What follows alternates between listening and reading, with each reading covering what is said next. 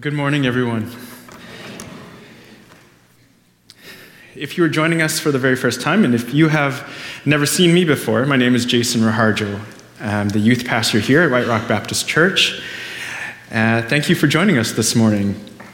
I and the other pastoral staff have the privilege to speak every once in a while throughout the year, and this morning it's my turn to give Pastor Brian, our senior pastor, a break. And probably to evaluate me, no doubt. But while I have the mic, I wanted to take a second to thank everyone again who came out to our youth concert fundraiser last weekend. And on behalf of the youth and the young adult ministry, thank you for your support. It means a lot to me, especially as a youth pastor, to have people in the congregation having my back and all that support. So thank you. Before I read from Scripture this morning, if you're joining us for the first time and maybe you're unfamiliar with the Bible, maybe you're unfamiliar with Christianity, I'm glad you're here. And allow me to briefly fill you in on what's going on. Over the last few weeks, we've been going through 1 Timothy, a book in the Bible. And if you're unfamiliar with that book or that name, within the Bible, there's historical books, there's poems, songs, written accounts of Jesus, and letters. And 1 Timothy is a letter written by a guy named Paul. Paul is one of the most influential writers of the Bible. Before he followed Jesus, Paul was one of those guys who hated and persecuted Christians and wanted them dead. Long story short, God intervenes and his life is changed forever. He, from then on, went on to preach and spread the news of Jesus throughout ancient Western Asia and Eastern Europe, teaching from city to city and writing, and consequently was thrown into prison a few times and ultimately martyred for his faith. During those times, Paul was mentoring a couple young guys, one of them named Titus and the other named Timothy. And they were great young leaders, and Paul taught and cared for them and wrote to them when they were apart. And so this letter to Timothy was at the time in a city called Ephesus. Paul is writing and giving him directions on how to run the church in the city. There are many issues the church in Ephesus is challenged with. Paul gave warning to Timothy about false teachers, the misuse of the law, how to pray, direction to church leadership, hypocrisy, financial problems. And this morning, the passage I'll be reading from speaks of how to act towards the elderly and to widows, widows of all ages in and outside of the church at that time. And to give you an idea about the culture back then, when it came to widows in the first century, Jewish synagogues gave careful attention to their care. And so the early Christian church followed that custom. And you see, in the culture of those days, a widow could not ordinarily find any employment, and so would need financial support. They did not have insurance income or social security, job opportunities. Their situation was very different. And by the time Paul wrote the letter, the church had recognized its obligation. And so relief was being administered to the widows. But at the same time, certain principles and regulations had to be laid down as widows began to take advantage of the church's generosity. It was a bit tricky. And so Paul gives guidance to Timothy as to the way he should deal with the delicate situation. And looking at this passage, there is an overarching theme in Paul's message to Timothy. This theme relates to all of us, especially for those of us who follow Jesus. We are called to care for the elderly, the widows, and everyone. We are called to care and show compassion. And just so you're not thrown off, I wanted to let you know in advance where I'm going in this message this morning. I wanted to explain my train of thought, just so that there aren't any surprises. I believe that during this present day and age, it is more difficult to be compassionate and caring for others than ever before. And a huge reason for that is the technology that we now have access to. And me being a youth pastor and someone who loves technology, it will be my approach this morning. So we'll read about the care for widows and elderly, and then discuss the overarching theme of compassion and care for everyone. So I'm going to be reading from 1 Timothy chapter 5, verse 1 to 16. And I'll be reading from the New Living Translation, and it will be up on the screen there for you to read along with me. I find this English structure more relatable and to understand. And again, please keep in mind as I read the context and culture of the time. 1 Timothy 5, 1 to 16. Never speak harshly to an older man, but appeal to him respectfully as you would to your own father. Talk to younger men as you would to your own brothers. Treat older women as you would your mother, and treat younger women with all purity as you would your own sisters. These two verses was a good reminder for all of us, to all of us younger folk, to speak with respect to the elderly and with sensitivity and care. Like most churches, we consist naturally of different ages, different genders, economic differences, and so on. And at times there are tensions between the differences. And it's important for any leader, and even non-leader, especially young ones, to handle things with sensitivity, care, and respect. Young people this morning, we are blessed to have an abundance of experience, wisdom, and knowledge within our senior generation, and we need to respect and trust and love them. In senior generation, we have an amazing, passionate, dedicated, and loyal young group of people in this church, which just so happens to be our next generation.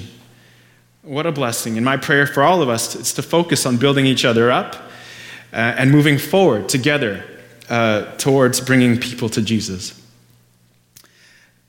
Verse 3, take care of any widow who has no one else to care for her. But if she has children or grandchildren, their first responsibility is to show godliness at home and repay their parents by taking care of them. This is something that pleases God. Now a true widow, a woman who is truly alone in this world, has placed her hope in God. She prays night and day, asking God for his help. But the widow who lives only for pleasure is spiritually dead, even while she lives. Give these instructions to the church so that no one will be able to be open to criticism. But those who won't care for their relatives, especially those in their own household, have denied the true faith. Such people are worse than unbelievers. A widow who is put on the list for support must be a woman who is at least 60 years old and was faithful to her husband. She must be well respected by everyone because of the good she has done.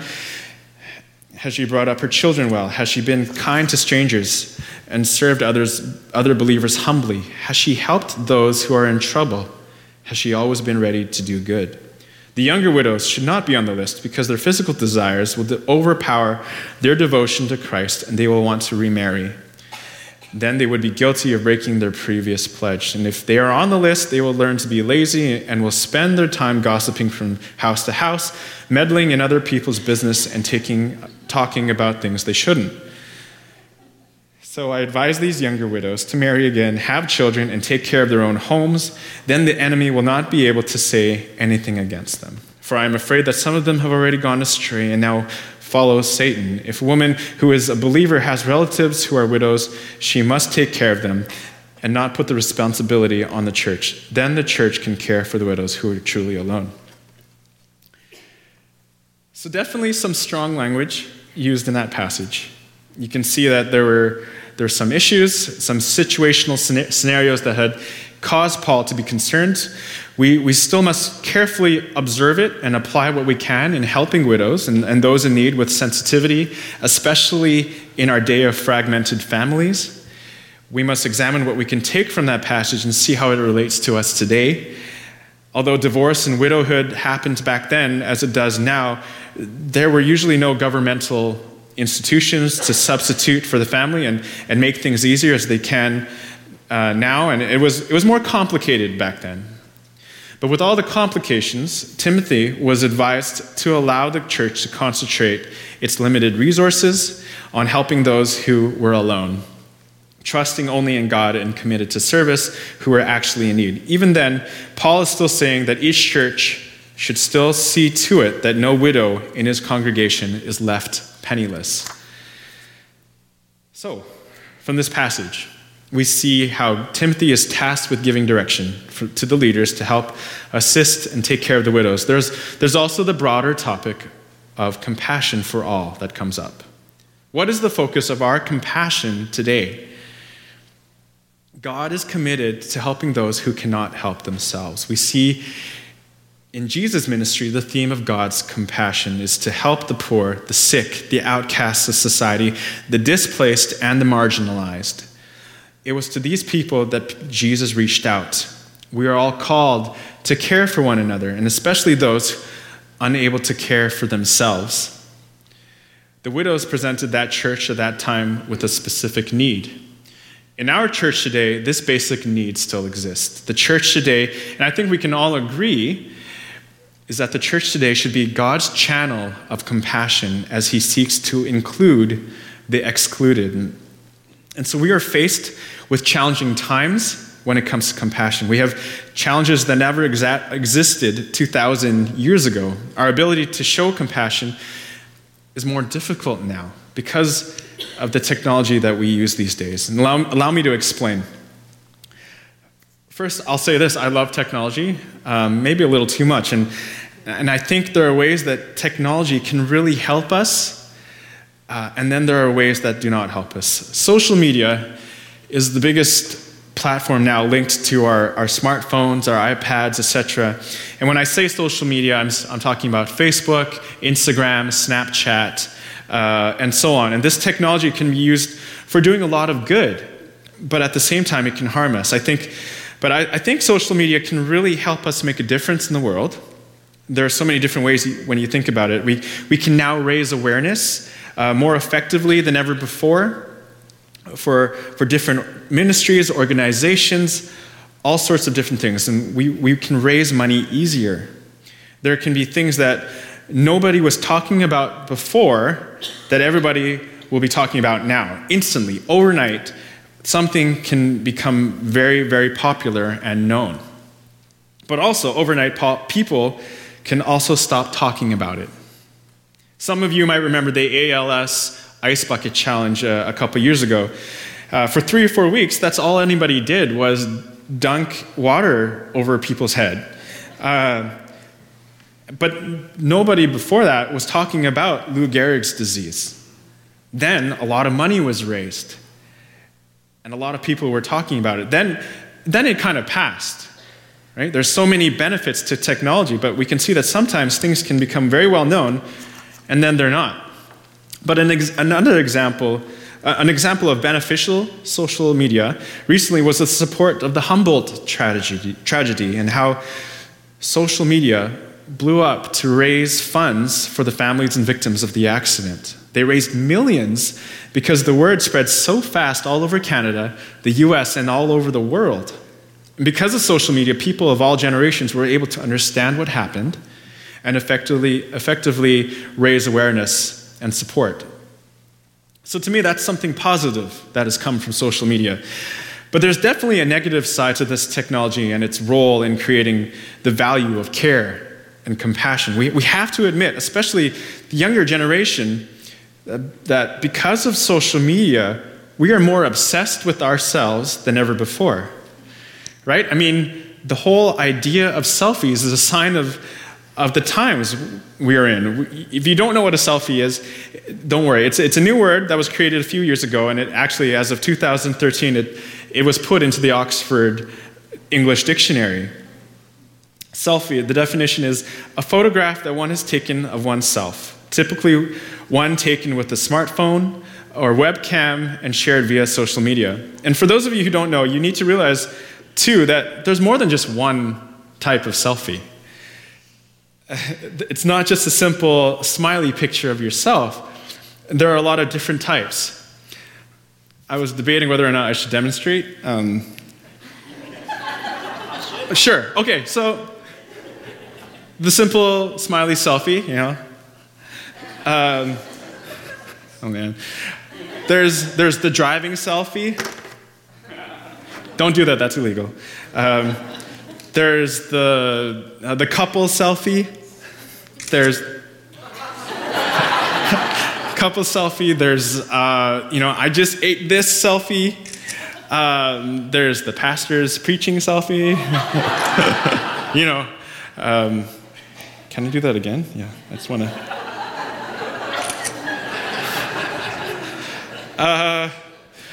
And there's the one where you're in front of the mirror and you just, with the phone in view in the mirror, you just take a picture and the outfit selfie, right?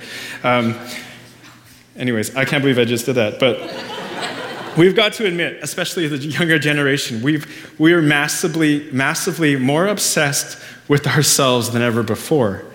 Studies show that 80% of what a person does on social media actually relates directly to the user. In other words, if I'm going on social media, I'm going to see what I'm interested in, what you're saying about me, and did you like my picture? Did you comment on it? About 80% of what we do on social media relates directly to us. And so you can see how self-centeredness is on the rise and how social media can cause us to care less about other people and more about ourselves. And a side note, social media can also create the very opposite of a caring atmosphere. I truly believe that it is one of the hardest times to be a teenager socially nowadays. When I was in high school, most kids wanted to be popular, wanted to be liked. I know for me, I definitely wanted to know and how many people liked me or as a friend, or even more than a friend.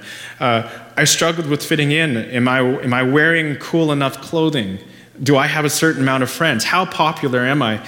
All those pressures still exist today, but now you can actually tell and measure on social media how many likes or thumbs up you received on a picture on Instagram, Snapchat, Facebook. You can actually make polls and literally ask everyone, do you like me? Yes or no? And you get hundreds of kids saying yes or no. And that's crazy, right? I mean, you can rate people based on their looks. You can rate teachers, whether or not they're good or not. And all you do is just double tap on your phone. It can be a platform just to be plain mean. There's a thing on Jimmy Kimmel where celebrities read mean tweets about themselves. Most of them have a good sense of humor, but some you can tell are actually hurt by the words.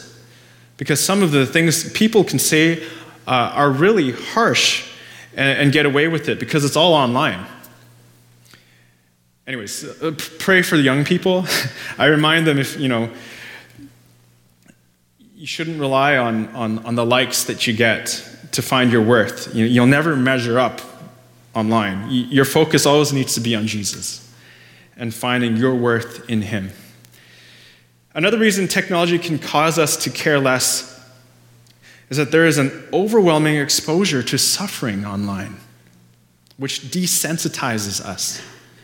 The more pain we see, sometimes the harder it is for us to care.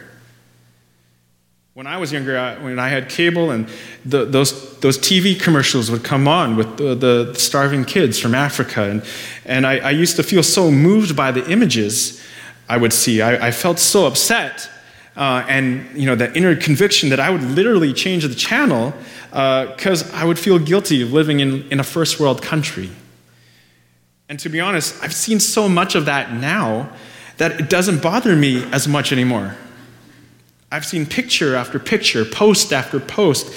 I can see, the hungry kid, and it doesn't even bother me nearly as much as it used to, because I've been desensitized to it.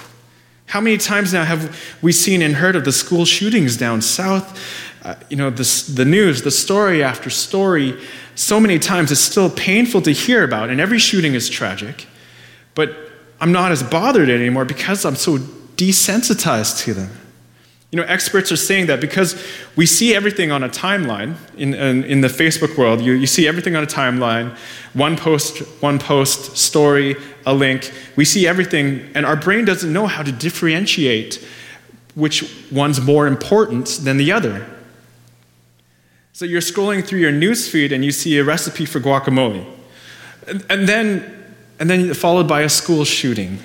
And then another funny cat video. And then, innocent Christians being martyred.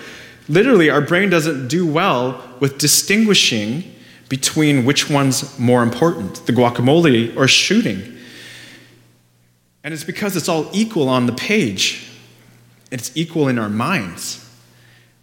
And therefore, we start to care less. Another way that technology can cause us to care less is a lack of personal interaction.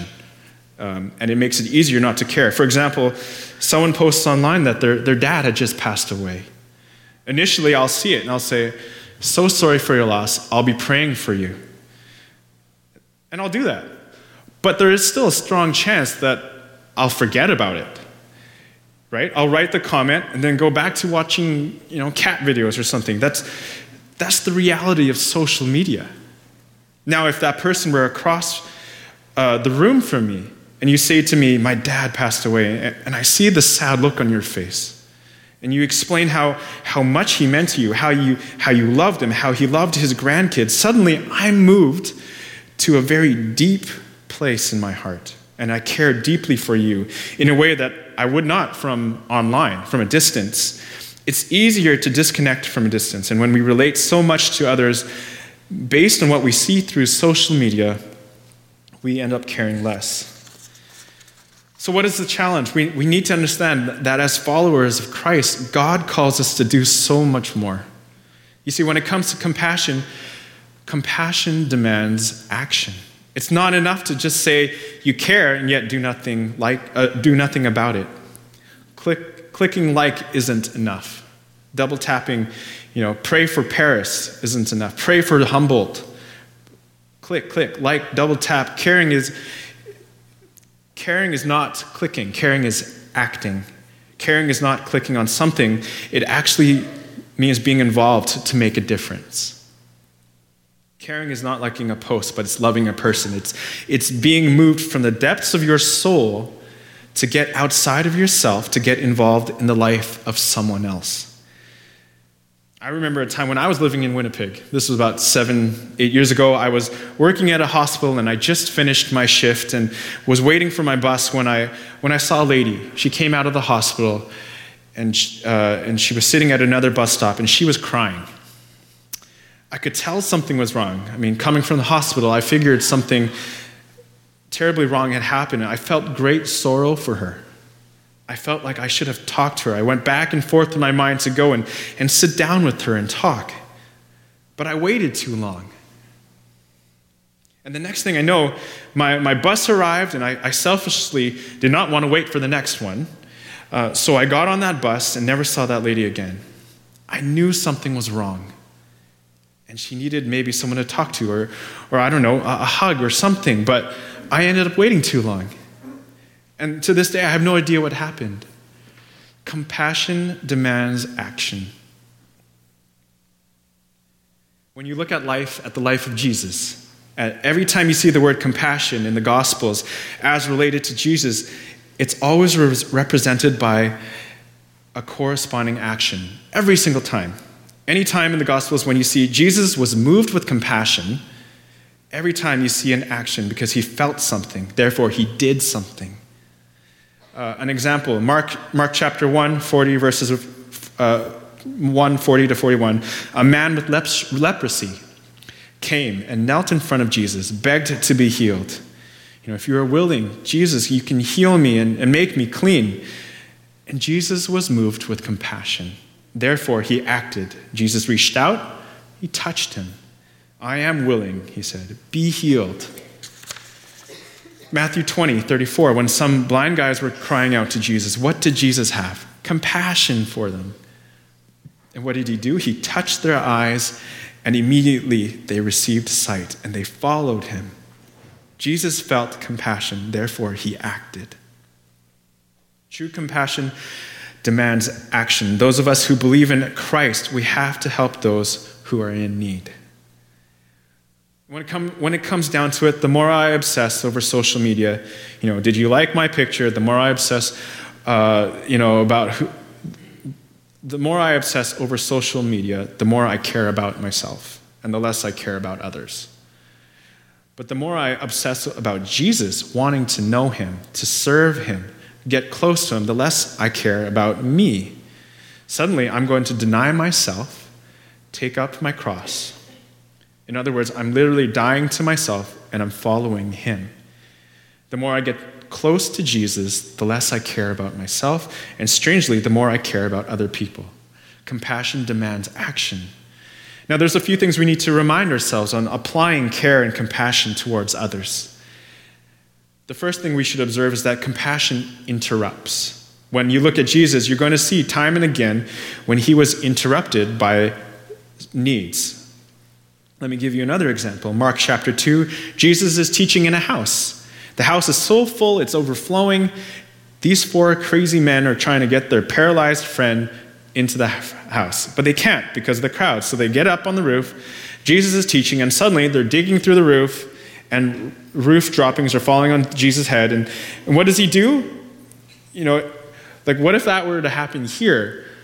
I think we'd probably call the cops or something.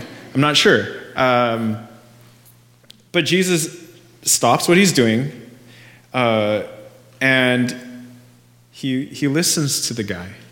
He forgives his sin and then actually heals him. He was interrupted. And I think God often works through divine interruptions. And we often miss those because, we're too busy doing our own thing. So compassion interrupts. The second thing is that there is a cost to compassion. Jesus told a compelling story about the Good Samaritan guy who goes and helps a Jewish guy, and he goes away out of his way to help someone that would have actually hated him. And he bandages this guy up, and he picks him all bloody up because he's all bloody, and he puts him on his donkey, and he goes and pays 2 days of his own earnings to a hotel owner so the guy can stay there. I mean, who would take 2 days of what they make to pay for a total stranger? It costs us. But too often in our culture, we want to do drive-by compassion, right? We want to do what's easy for us. It's not inconvenient. Oh, I'll double tap this. I'll retweet. I'll like this. I'll favorite this. I shared this link. And this is so easy, but true compassion generally costs us something. In our church, what are we moved by in this church? What are we moved by? What makes us ache from the inside for somebody or something else that we are so filled with so much compassion that we have to act? Maybe you want to mentor a young person. Maybe you love music so much, so you want to help with the music ministry. Maybe your heart's captured by a struggling teenager who is wrestling with depression, something complicated like that. Maybe there's someone who has actually lost a spouse, a widow, and is on their own. You want to help financially. Maybe main thing is that you are moved to the point you need to act and serve some purpose. But it's not easy, and it might be difficult. But that's what compassion does. It interrupts and it costs. Which leads to the last thing, and that is compassion changes lives. Everywhere Jesus went, when he was moved with compassion, he changed lives. And I wanted to end with one more example from Jesus. Luke chapter 7, 11 to 17. Soon afterwards, Jesus went with his disciples to the village of Nain, and a large crowd followed him. A funeral procession was coming out as he approached the village gate. The young man who had died was a widow's only son, and a large crowd from the village was with her. And when the Lord saw her, his heart overflowed with compassion. "Don't cry," he said. Then he walked over to the coffin and touched it, and the bearers stopped. "Young man," he said, I tell you, get up." Then the dead boy sat up and began to talk, and Jesus gave him back to his mother. Great fear swept the crowd, and they praised God and saying, "A mighty prophet has risen among us, and God has visited his people today." And the news about Jesus spread throughout Judea and the surrounding countryside. No doubt those people's lives were changed forever, especially the kid and the widow. Jesus changed lives, and we are called to do so too. And to do that, we need to get outside of ourselves and care more for others first. Because when you get outside of yourself, God does change lives, and often our lives are changed too. I'm just going to pray, and then we will get ready for communion this morning. Is there a song? Sorry. So yes, a communion after this. So I'm going to pray. Father, I thank you. Thank you that your Spirit is speaking to us today. I thank you in advance for all the lives that will be impacted when we are moved with compassion, like Jesus, into action for your glory and to serve other people. Thank you for the reminder to look beyond ourselves and to care more for others. We pray for wisdom to navigate technology in this day and age. I pray for your Holy Spirit to guide us, to use technology in a healthy and God-honoring way. Ultimately, God, we pray for you to create in us a hunger to know you even more. And when we do, God, we thank you that we will die to ourselves and serve you by serving others. Please help us to be more compassionate and to not only just feel compassionate, but to act on those feelings. We pray this in your powerful name, Jesus. Amen.